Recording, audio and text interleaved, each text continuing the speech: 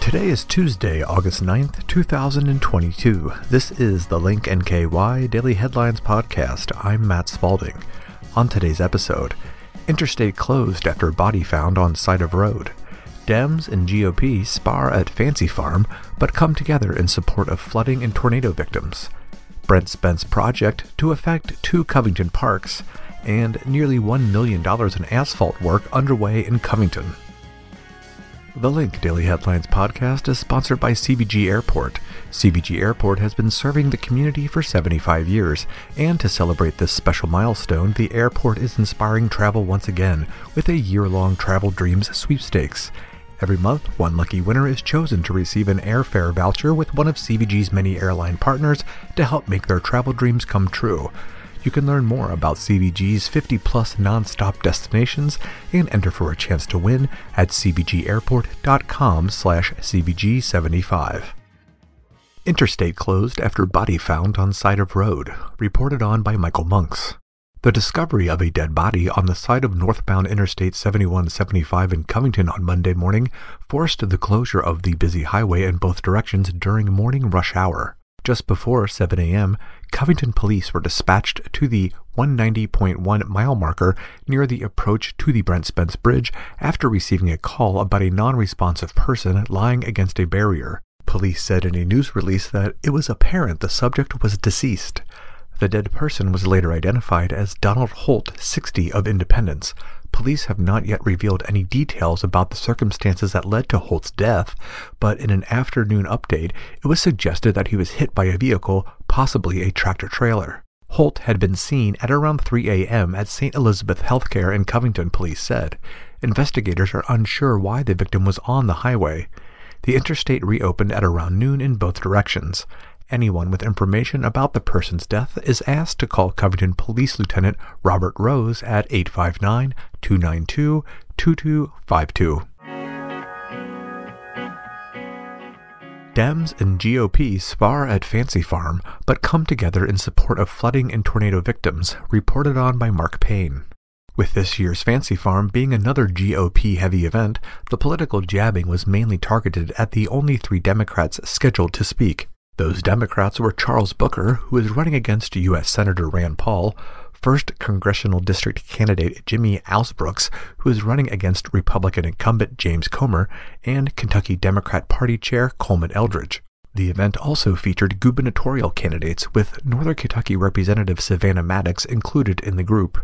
The rest of the governor candidates included Agriculture Commissioner Ryan Quarles, Attorney General Daniel Cameron, and Auditor Mike Harmon. Local former attorney Eric Dieters, who is also running for governor, lobbied to speak at the event but was denied. Dieters did, however, show up with a contingent of roughly 20 people and gave an early morning speech from the back of his truck before any attendees arrived at the picnic.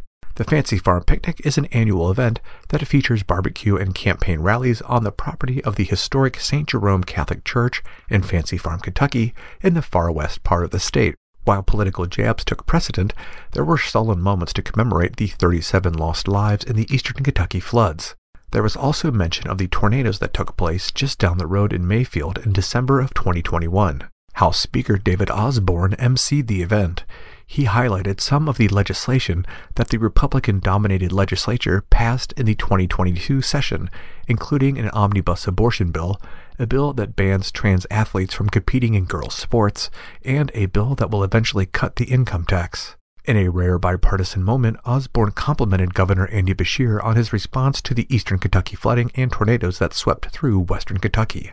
Attorney General Daniel Cameron took questions from reporters before the event, already receiving an endorsement from former President Donald Trump for the 2023 race.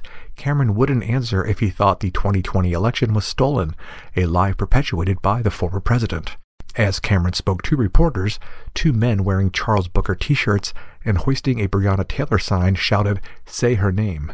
The Department of Justice charged 4 officers last week with lying on official reports regarding the incident that led officers to kill Taylor during a no-knock warrant. Cameron's office didn't take legal action on the case. For more on this story, visit linknky.com. Brent Spence project to affect 2 Covington parks, reported on by Kenton Hornbeck. 2 Covington parks are expected to shrink as part of the Brent Spence Bridge Corridor project. Portions of Goble Park and Kenny Shields Park, which both border Interstate 7175, will be sold to the Kentucky Department of Transportation in order to accommodate the projects. The massive infrastructure project, which will add a second span to the west of the existing Brent Spence over the Ohio River between Covington and Cincinnati, and also add traffic capacity to the highways, is moving quickly forward.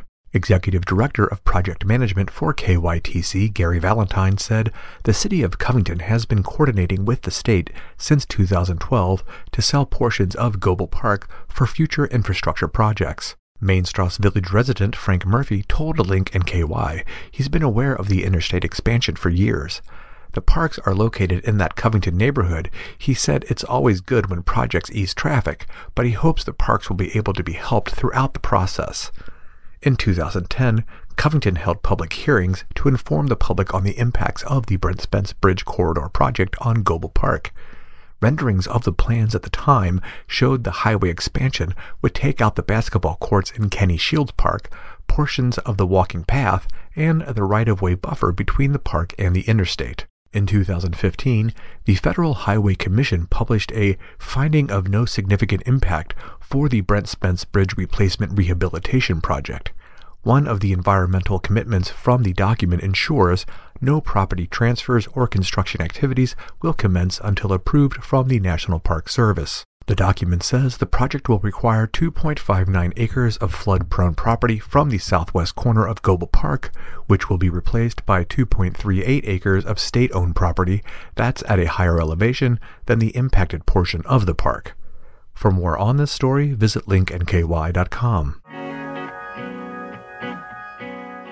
Nearly $1 million in asphalt work underway in Covington, reported on by Kenton Hornbeck.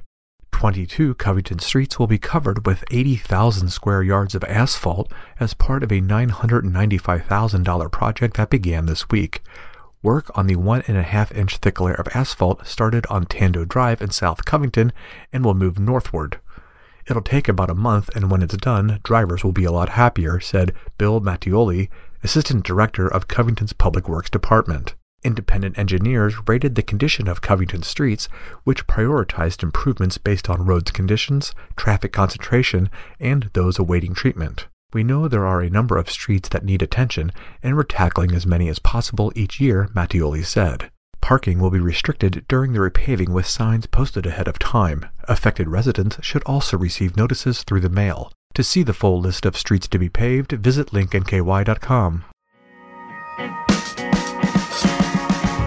And those are the headlines we are following for Tuesday, August 9th, 2022. The Link NKY Daily Headlines podcast and all Link NKY podcasts are available through Apple Podcasts, Google Podcasts, Spotify, and linknky.com. Please subscribe, share, and tell a friend. And for more on today's headlines and to see what else is happening around Northern Kentucky, visit linknky.com.